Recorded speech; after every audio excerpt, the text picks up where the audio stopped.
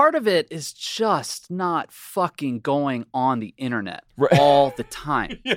Can everyone just shut the fuck up about everything for like 1 second, right? Like, I must issue my statement on this news development. It's like Jeremy Smith, have decided to make my endorsement. It's like, RT, if what? you agree. I'm John Favreau. Welcome to Offline. Hi there. Our guest this week is Peter Hamby, and he's here to talk about what the internet has done to journalism. Peter's a good friend of mine who started out as a political reporter at CNN and now hosts Good Luck America, a show about news and politics on Snapchat that reaches nearly 6 million people per episode. He also helped found a new media startup called Puck, where he writes a column called The Powers That Be. Most of you know that I've been an amateur media critic for a long time now. It's one of the reasons we started Crooked in the first place. But even though I spend way too much time yelling about bad headlines and annoying stories, I don't actually think that individual journalists and editors are the main reason so many people don't trust the media anymore. I think there are a lot of destructive incentives in media right now. Some of them are financial, and a lot of them have to do with the fact that most journalism now happens online. I think this pushes journalists to prioritize hot takes over actual reporting. I think it pushes them to focus on speed and brevity over accuracy and context. And since there's also an incentive to keep the outrage meter at an 11, we also lose a sense of proportion.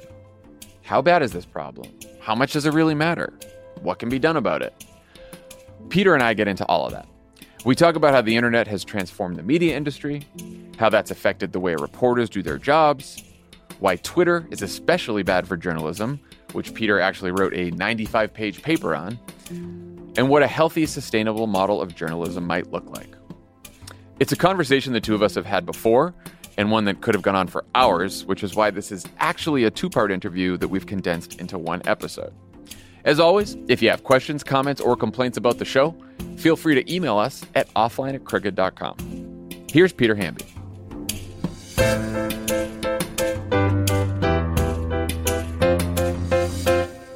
So I am doing this show about the many ways that the internet is breaking our brains.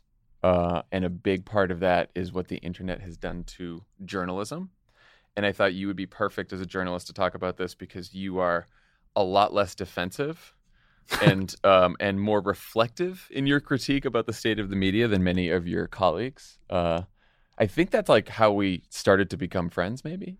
I think it probably is. But yeah, I mean, I think that a lot of journalists are pretty thin-skinned, don't admit mistakes. And that contributes to a lack of trust. I won't name any of them here. No, I mean, there's plenty who are reflective. They just won't say publicly, when they make a mistake or when they're critical of their colleagues. I guess my first question is, like, why did you want to be a journalist in the first place?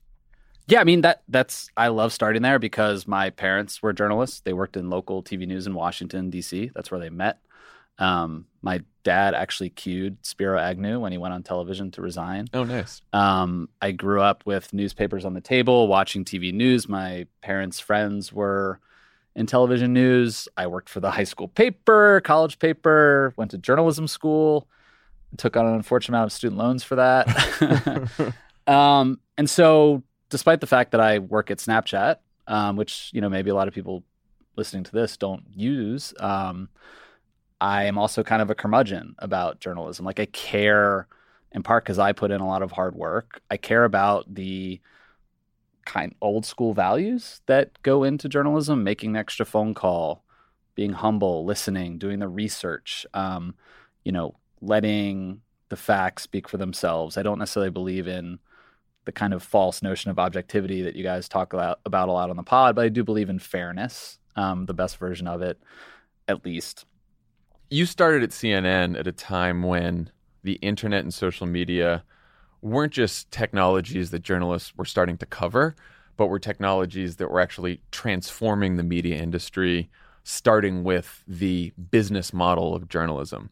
Can you talk about what that transformation looked like to you and what you think that has done to the goal of journalism? Because look, one thing I think we both do is we can complain about individual reporters, but really I think we both believe this is a systemic issue and that a lot of these individual reporters might be operating in good faith, but just there is an incentive structure set up by the fact that the economics of this industry have been so fucked up that leads to bad journalism.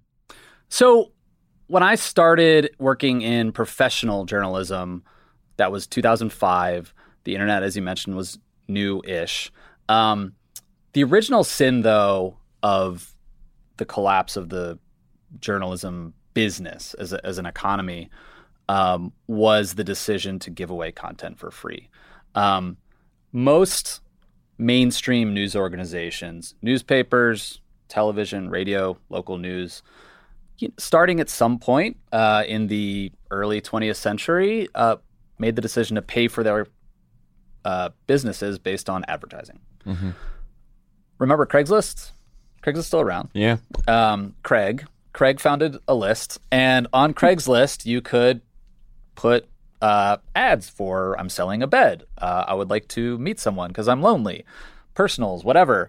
That taking those kinds of listings originally were the bread and butter of news organizations. They made newspapers rich. Here in Los Angeles, the LA Times became a hugely powerful, wealthy institution back in the early 20th century because real estate ads were what drove the revenue for that newspaper.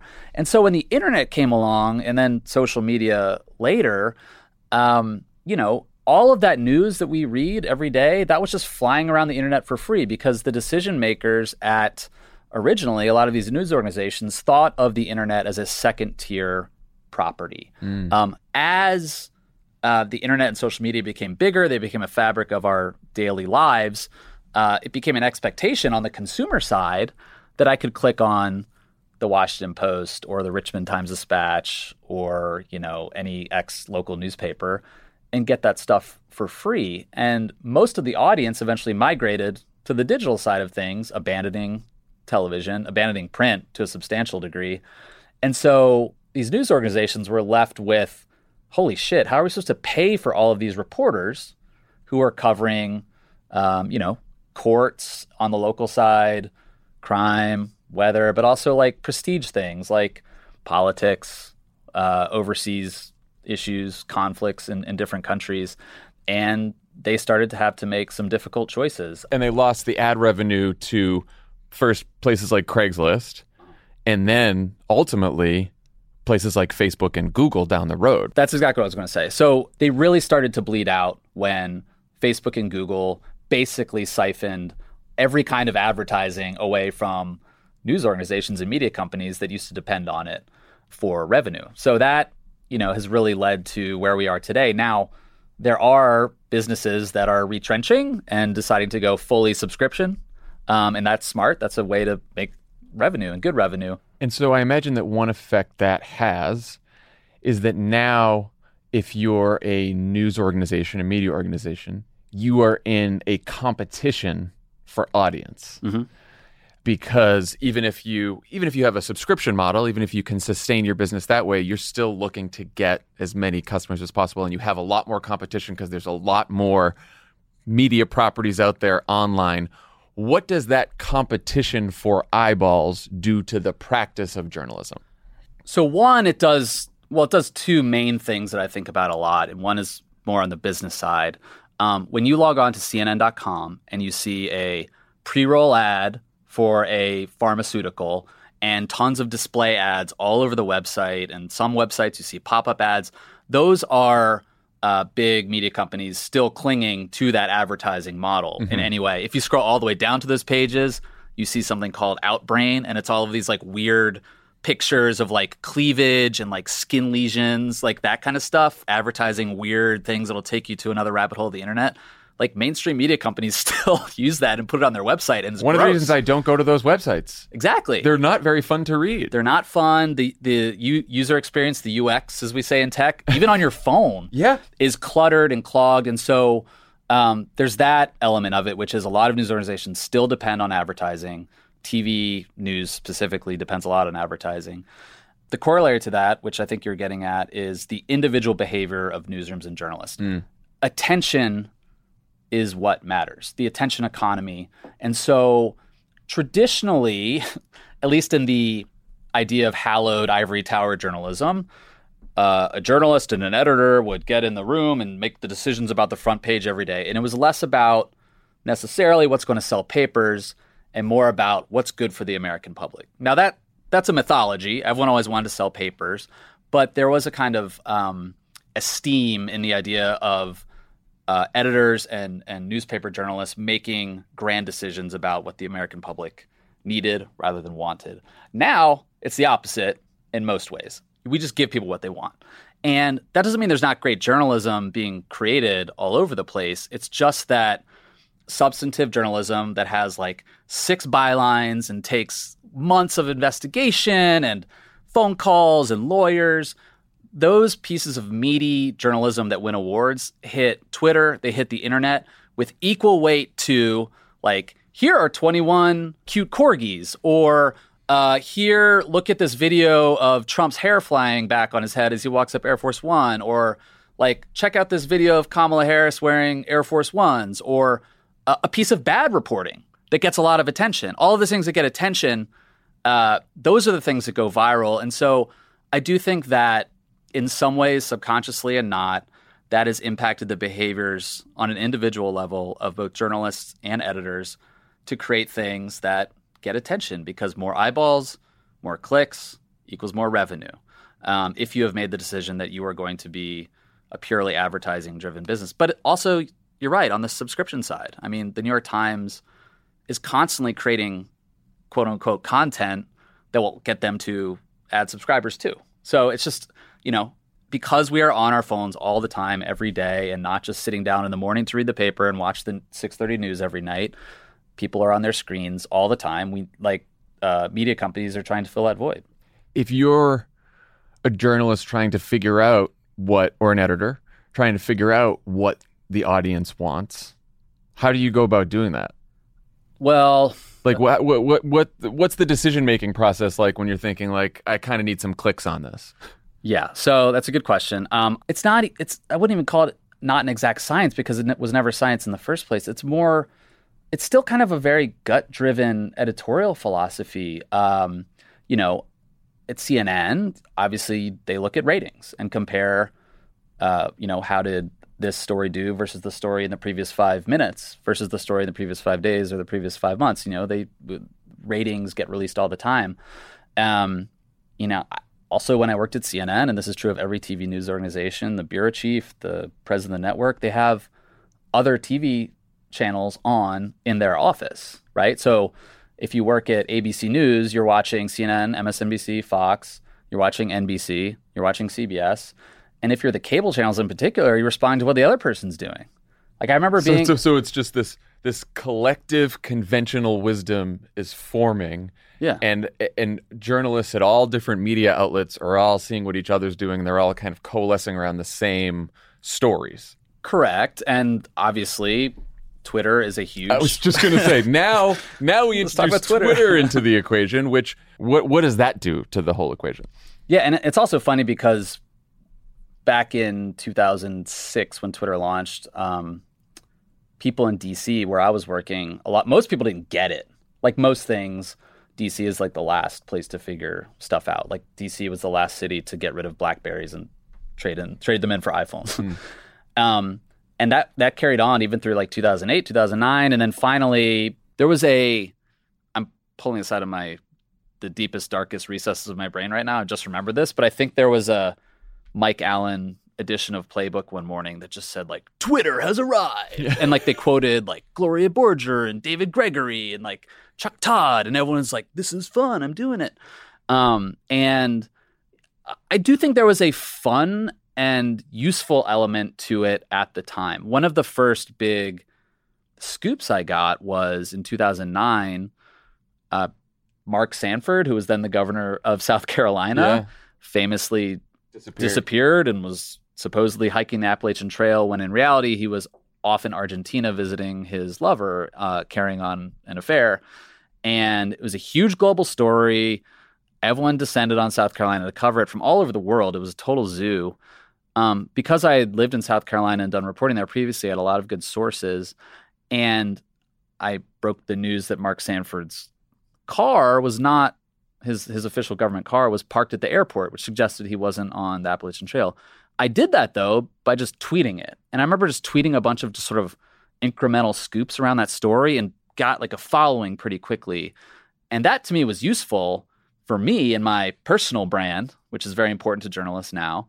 And it did allow me, and there's plenty of other reporters my age and younger who have used Twitter to elevate their careers in a positive way, because it's been able to, break this glass ceiling that used to only be for people who climbed the ladder and ended up on the Sunday shows. All of a sudden, in 2009, you had a lot of younger reporters who were embracing these platforms and breaking news and hustling and writing cool stuff, and you could accumulate a following.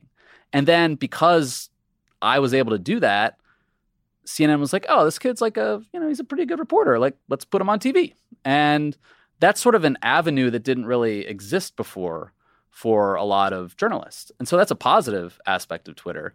This is before, not to fast forward too far, but this is before a lot of these platforms were just swallowed by hate speech and disinformation and all of that stuff. So there was still a kind of like a fun element to it in that 2009, 2010 era, where if you were a political junkie, you could come to Twitter and get all kinds of stuff. Polling, scoops, campaign manager fired.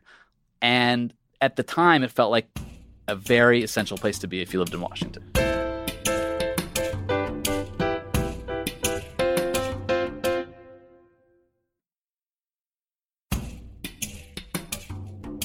So then talk about in after the 2012 campaign, you write this opus about Twitter called Did Twitter Kill the Boys on the Bus? The Boys on the Bus referring to... The Boys on the Bus was a famous work of journalism that came out after the 1972 presidential campaign by Timothy Krause, who was writing for Rolling Stone. And basically he turned, his eyeballs and his pen on the traveling press corps, the people who covered politics, and wrote a book about, how politics gets covered, how the sausage is made. Again, this is before the internet. This is when people were filing stories over payphones. It was just a bunch of old white guys on a bus the whole time that get to be the gatekeepers for all the coverage. Exactly. So it's not something to like celebrate. No, not at all. I think a lot of younger people think that older journalists hold up the Boys on the Bus as like this wonderful time, and I wish we could go back. That's not the point the book makes. They are off the record with politicians. They're carousing with politicians. They're sexist. Like, they sleep in. They're alcoholics. Whatever. And so Twitter. When I say did Twitter kill the Boys on the Bus, when I wrote that, I was doing a Shorenstein Fellowship at Harvard, which focuses on press and politics. This was after the 2012 campaign. I had covered that. And during the course of that campaign, it became apparent, talking to my friends who are Republicans and Democrats and reporters, that Twitter was just this obsession, that as much as the Obama campaign and the Romney campaign tried to shape narratives in traditional ways, the front page of the Times and the Post, the getting in the front block of the Today Show, that's stuff that mattered in 2008. By 2012, the assignment desk for all of politics was just Twitter. And has been ever since. It has been ever since. And I don't want to say that it ruined journalism, because, again, there are good aspects to Twitter. But it did really narrow the focus on just process things, on optics. The Romney campaign was apoplectic every day because their campaign embeds were tweeting about things like Romney's jeans, or, they did I remember they did an event at Ford Field in Detroit. I forget about what. And it was there, in the field, but the stadium was empty. And so all the embeds were just tweeting pictures of the empty stadium. It wasn't even supposed to be a rally. It was just an event in Ford Field. And so things like that made the Romney campaign furious. And I remember talking to Matt Rhodes, who was the campaign manager for Romney when I was writing this paper. And he cited a famous quote from Roger Ailes, who, Fox News used to work in politics. And Ailes had this theory about politics called the orchestra pit theory of politics, which is that on a stage you have two political candidates, and one of them proposes a solution to Middle East peace, and the other one falls in the orchestra pit. What do you think the media is going to cover? Obviously, the guy falling into the orchestra pit. And like that's basically what Twitter is. It fetishizes what's happening right now. It is obsessed with scandal and outrage. And reporters, individual reporters, are incentivized, whether they are doing it intentionally or not, to get those retweets. And, you will get those retweets when you write stories that are primed for, sharing and outrage, and not the deeply reported piece about the climate legislation that's moving through a Senate committee. And it creates a sort of a collective wisdom of its own and sort of a hive mind. Like my experience on the other side of that in 2012 is I can remember being at that first presidential debate between Obama and Romney. And it was the first, we had done the debates in 2008, so I had experience with presidential debates. But in 2012, like Barack Obama, 10 minutes into the debate, isn't doing that well. We know that from backstage. We can see that. Usually you wouldn't be able to tell if the rest of the country thinks that yet, or if journalists think that, or if anyone else thinks that, because people you'd hope, watch and make up their own mind. But on Twitter, people started freaking out, and journalists started freaking out about it, like, oh, Barack Obama's not doing good. And the conventional wisdom hardened in about 10 minutes into the debate that he'd done something, that he was having a horrible debate. I think Ben Smith put up a story on BuzzFeed before the debate was even over that said Barack Obama bombed this debate. And it was our first experience with, okay, the entire collective wisdom, or the conventional wisdom from the Washington press corps, was just hardened within 10 minutes of a presidential debate, and there's nothing we can do to shape that now.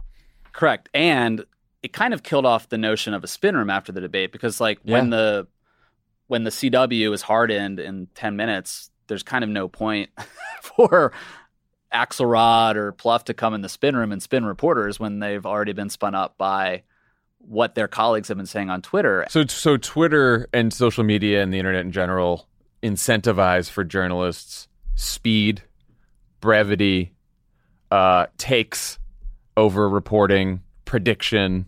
Like, what does that do to, you're a journalist who's just trying to report the news. What does that do to that practice of journalism? It makes it sloppier. It perverts the ideal of what journalism was supposed to be, at least as I was taught it, and my parents who were journalists were taught it. And what was that? Or what is that? Hard work, research, patience, frustration, playing the long game in terms of this story might take a while and I've got to dig into it. Journalism, in part because of revenue issues, can't fund a lot of journalists traveling anymore. And so when I was getting into it, I was traveling around the country a lot, and I was very lucky for that. And unfortunately, today, a lot of journalists don't have the ability to get on the road and expense a flight and a hotel and travel and meet people and spend time.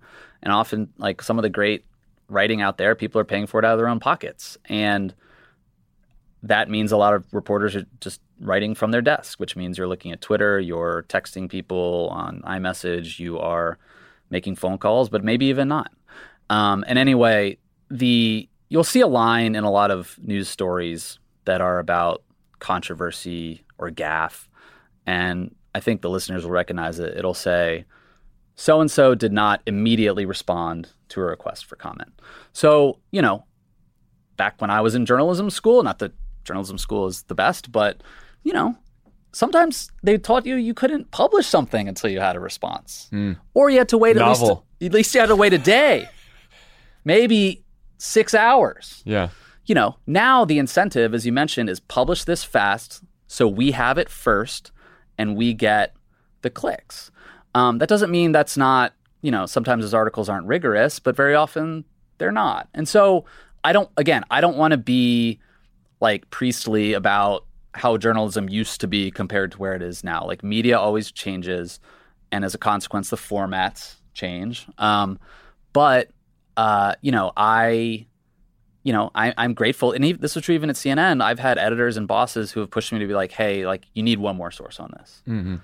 Hey, let's standards and practices. Take a look at this. We need a lawyer to look over it. And I, as a reporter, would be pulling my hair out, being like, we got to publish.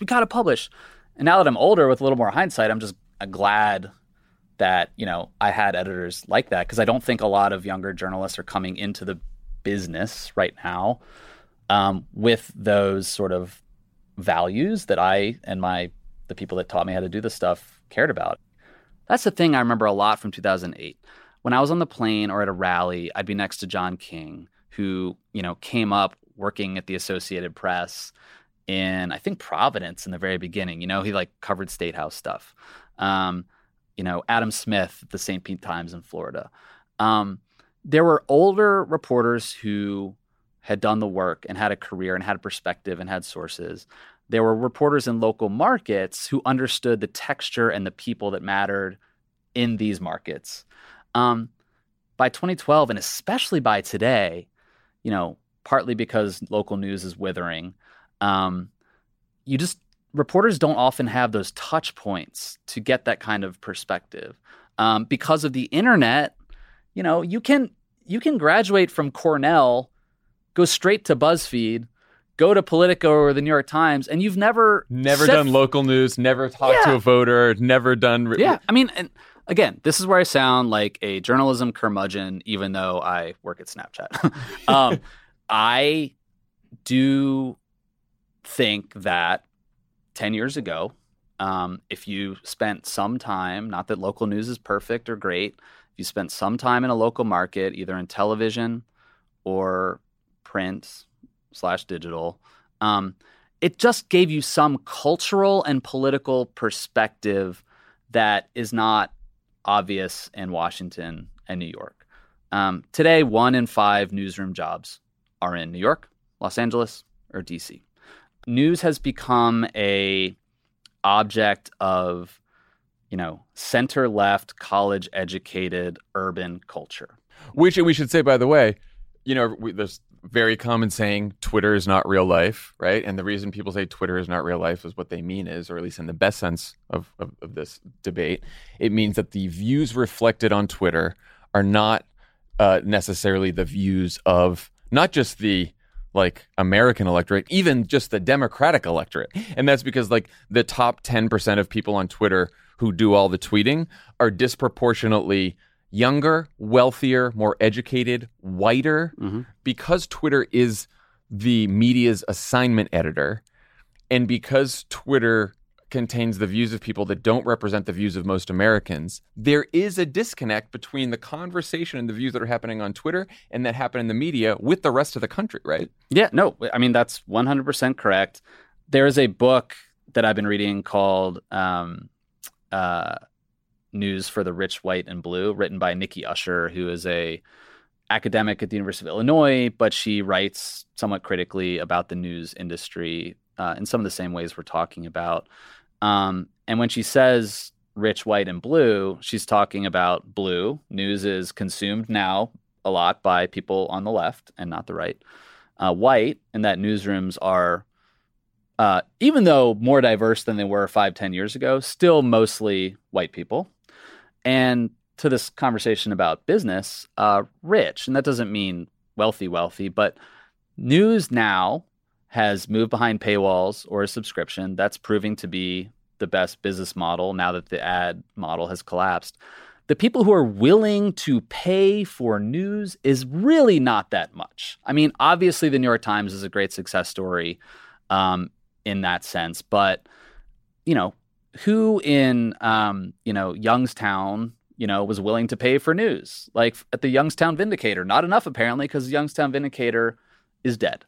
And paywalls aren't going to keep local news afloat. And so, the news feels like a lot of people to spinach and homework.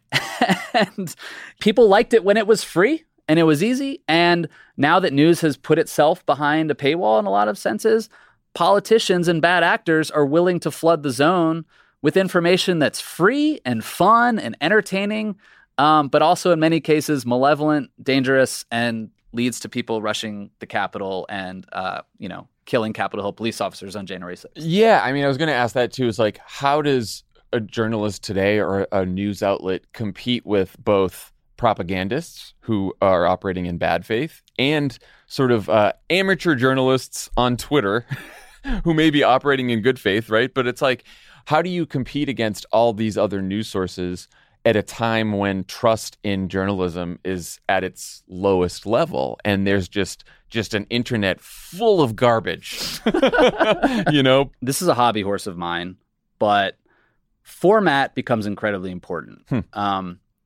The creators of news, people in the media business, people in journalism, need to be more thoughtful about what kinds of formats can reach people and compel them and compete with all of the entertainment that's out there. What are some examples of that? Podcasts are a great example.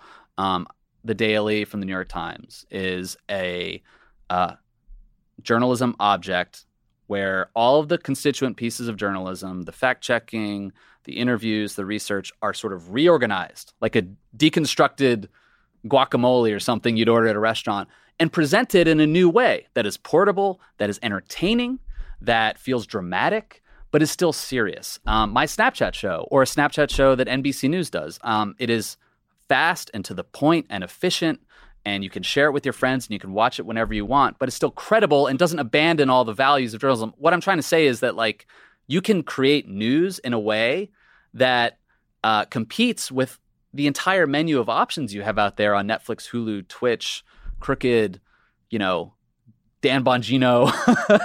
And it doesn't have to be outrageous and stupid. You don't have to dumb down the news. You just have to realize that the audience is really important here. You have to consider their time. It's about meeting people where they are. Yeah, their attention spans and what they want to do. And I'm sorry, a lot of people aren't really going to want to sit down. Even news consumers don't read past the first couple of paragraphs of a story. So what conversations did you have with Snapchat that made you think, okay, this is a place where I can actually bring some serious journalism into a tech platform that is reaching millions of mostly younger people? Yes. So today, Snapchat has almost 300 million daily active users, which is, for your listeners, substantially more than Twitter, which dominates the Washington conversation. We reach 90% of 13 to 34-year-olds in the United States, which is more than Instagram, Facebook, and Facebook Messenger combined. And so it wasn't like that when I first had my conversations with Evan Spiegel, the founder of Snapchat, about going to work there, but the potential was there. And more importantly, from my earliest conversations with him, from various executives of the company working on the content side, this is 2014, 2015, it was clear that they saw where social media was going. These open platforms that were driven by algorithms were, again, this is right before the fake news sort of disinformation stuff popped in the mainstream press in 2015 or whatever. But it was just clear they had a different set of values around how a platform should operate, the architecture of it. Mm-hmm. And before they got too big, I very much got the sense that Evan and the company wanted to get ahead of some of the problems around fake and misleading content, around privacy, safety. And I just liked the way they talked about news when I came over there, because they said, you have a huge audience here of young people.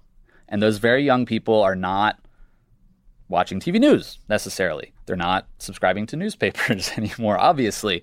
But that doesn't mean they're not smart. They're spending their time in different places, and we want to be able to create a safe news environment for this generation that's using Snapchat.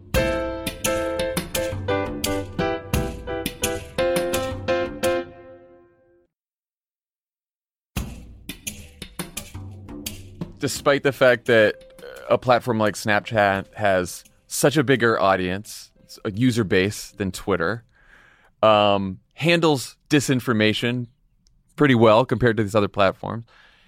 Despite all these things, the cable news voice and Twitter as the assignment editor still influence most of the journalism and most of the political conversation that we have in this country today. Does that not drive you fucking nuts? Like, all these, we have this conversation about Twitter all the time. Everyone's like, oh, well, yeah, Twitter doesn't actually have that many users. It's like, yeah, compared to a lot of these other platforms. And yet, Twitter is this platform that dictates most of the national conversation we has and shapes politics to such an extent that like we can't get away from it. Yeah, I mean, it is infuriating. I think one of the things that's made me a better journalist, a better political journalist, to be honest, is simply leaving Washington. Because you start to realize, not that I live in Los Angeles. I don't live in Cincinnati. But you start to realize that people generally go about their everyday lives, not spending all day on Twitter, not reading Politico, not watching cable news all day long. And once you start to like experience that every single day, you start to pay a little bit less attention to that stuff. And then you start to like almost think like a normal voter. Do you feel like you're missing anything when you're not paying attention to it as much? Like, do you feel like if you're not as plugged into the conversation on Twitter, then somehow it's making your job as a journalist tougher or more challenging? No.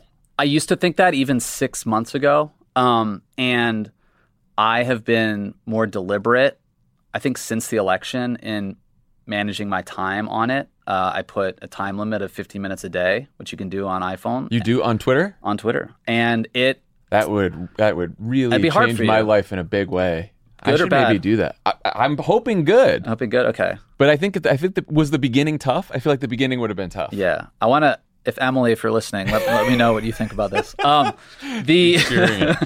It was a little bit. You do sometimes feel like you're missing something. There are moments, for example, like January 6th, where you're watching the TV and you like big moments. It feels important as a political journalist or just someone who's interested in politics to be on there. And bad stuff spreads, but you also see good information and good reporting, and you glean incredible insight to things like that because camera phones add so many different perspectives to real-time events. Another reason I joined Snapchat, because everyone has their camera out and they're providing great pictures and images that we can use for our stories. But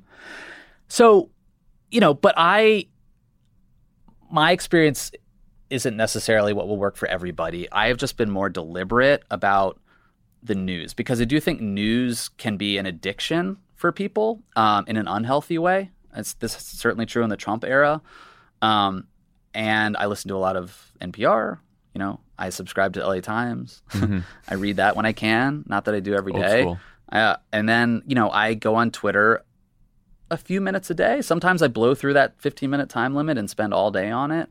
But not being on there, it just allows me to read more. I feel like my brain works a little better. I've heard that one of the reasons Snapchat is different than a lot of other platforms is it's a walled garden. This is Tanya said this phrase to me, and I nodded and pretended that I knew because I wanted to sound hip and smart, but I have no idea what that means. Can you talk about that a little bit? Yeah. I mean, Cricket Media is a walled garden. You guys make editorial decisions about what shows you will produce, who your hosts are going to be, and sometimes you reject pitches for those things because it's not a right fit. When we launched Discover, which is our content platform, we started small with trusted, not just news, but ESPN, Comedy Central, like just media companies that were interested in creating new formats for the generation that's using Snapchat. And so, when it comes to news, the Washington Post is on Snapchat. The Wall Street Journal is on Snapchat. Breitbart is not on Snapchat.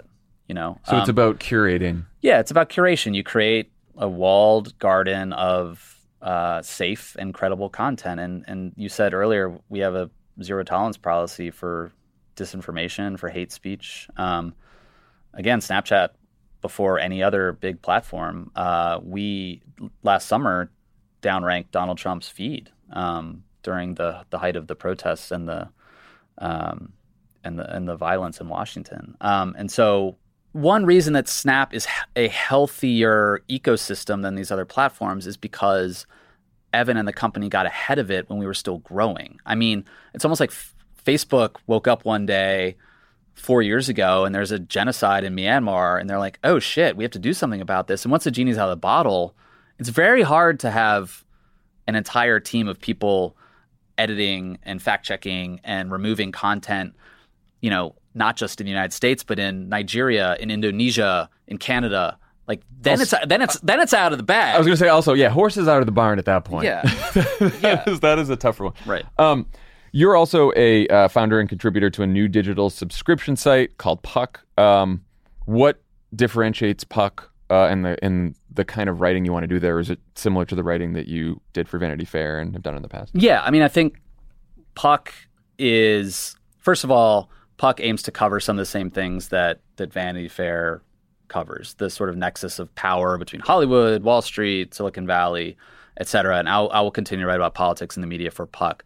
The differentiator with Puck is it's subscription-based, as we were talking about, and that feels like a healthy model to carry forward for news organizations.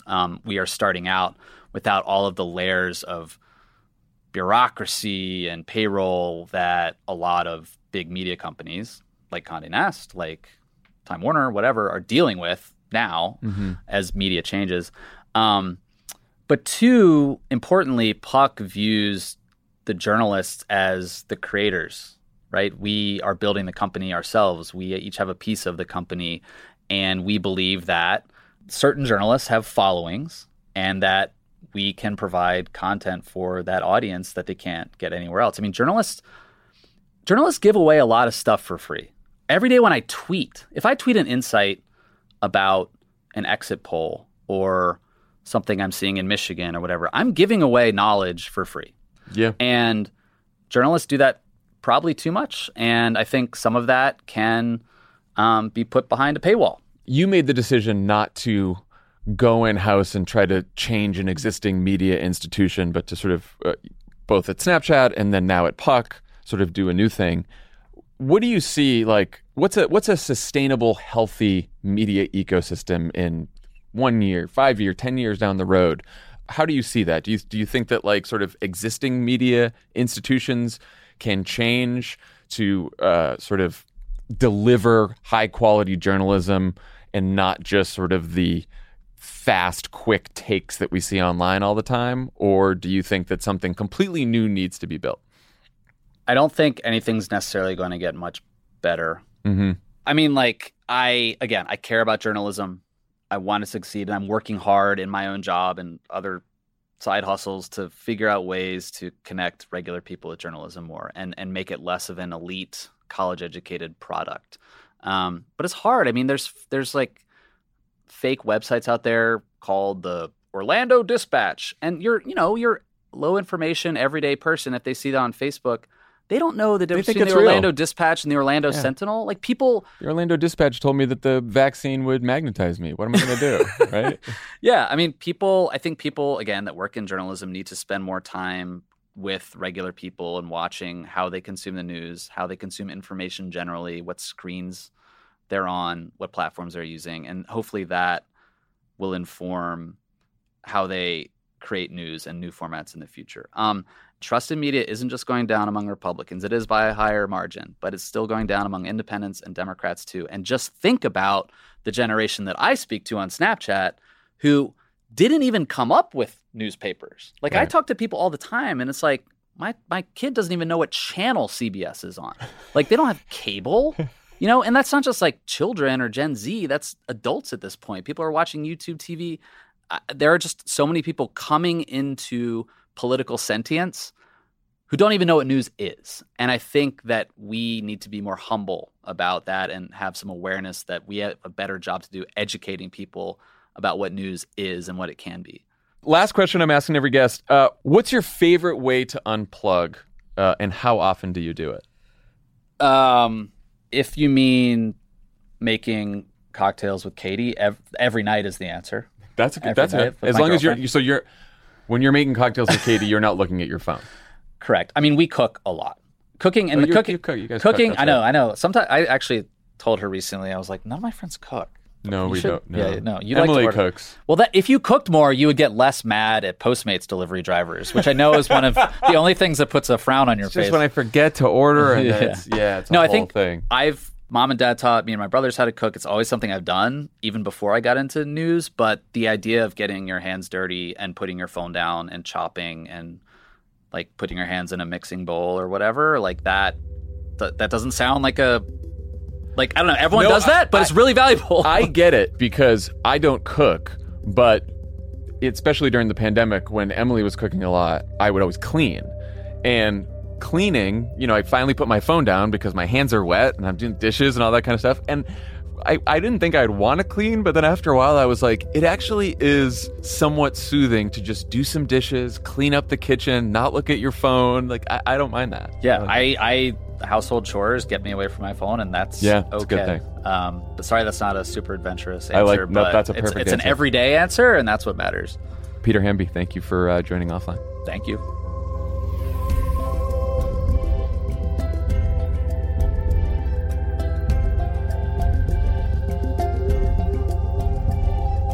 Offline is a Crooked Media production. It's written and hosted by me, John Favreau. Our producer is Andy Gardner-Bernstein. It's mixed and edited by Andrew Chadwick. Kyle Seglin and Charlotte Landis sound engineered the show. Jordan Katz and Kenny Siegel take care of our music.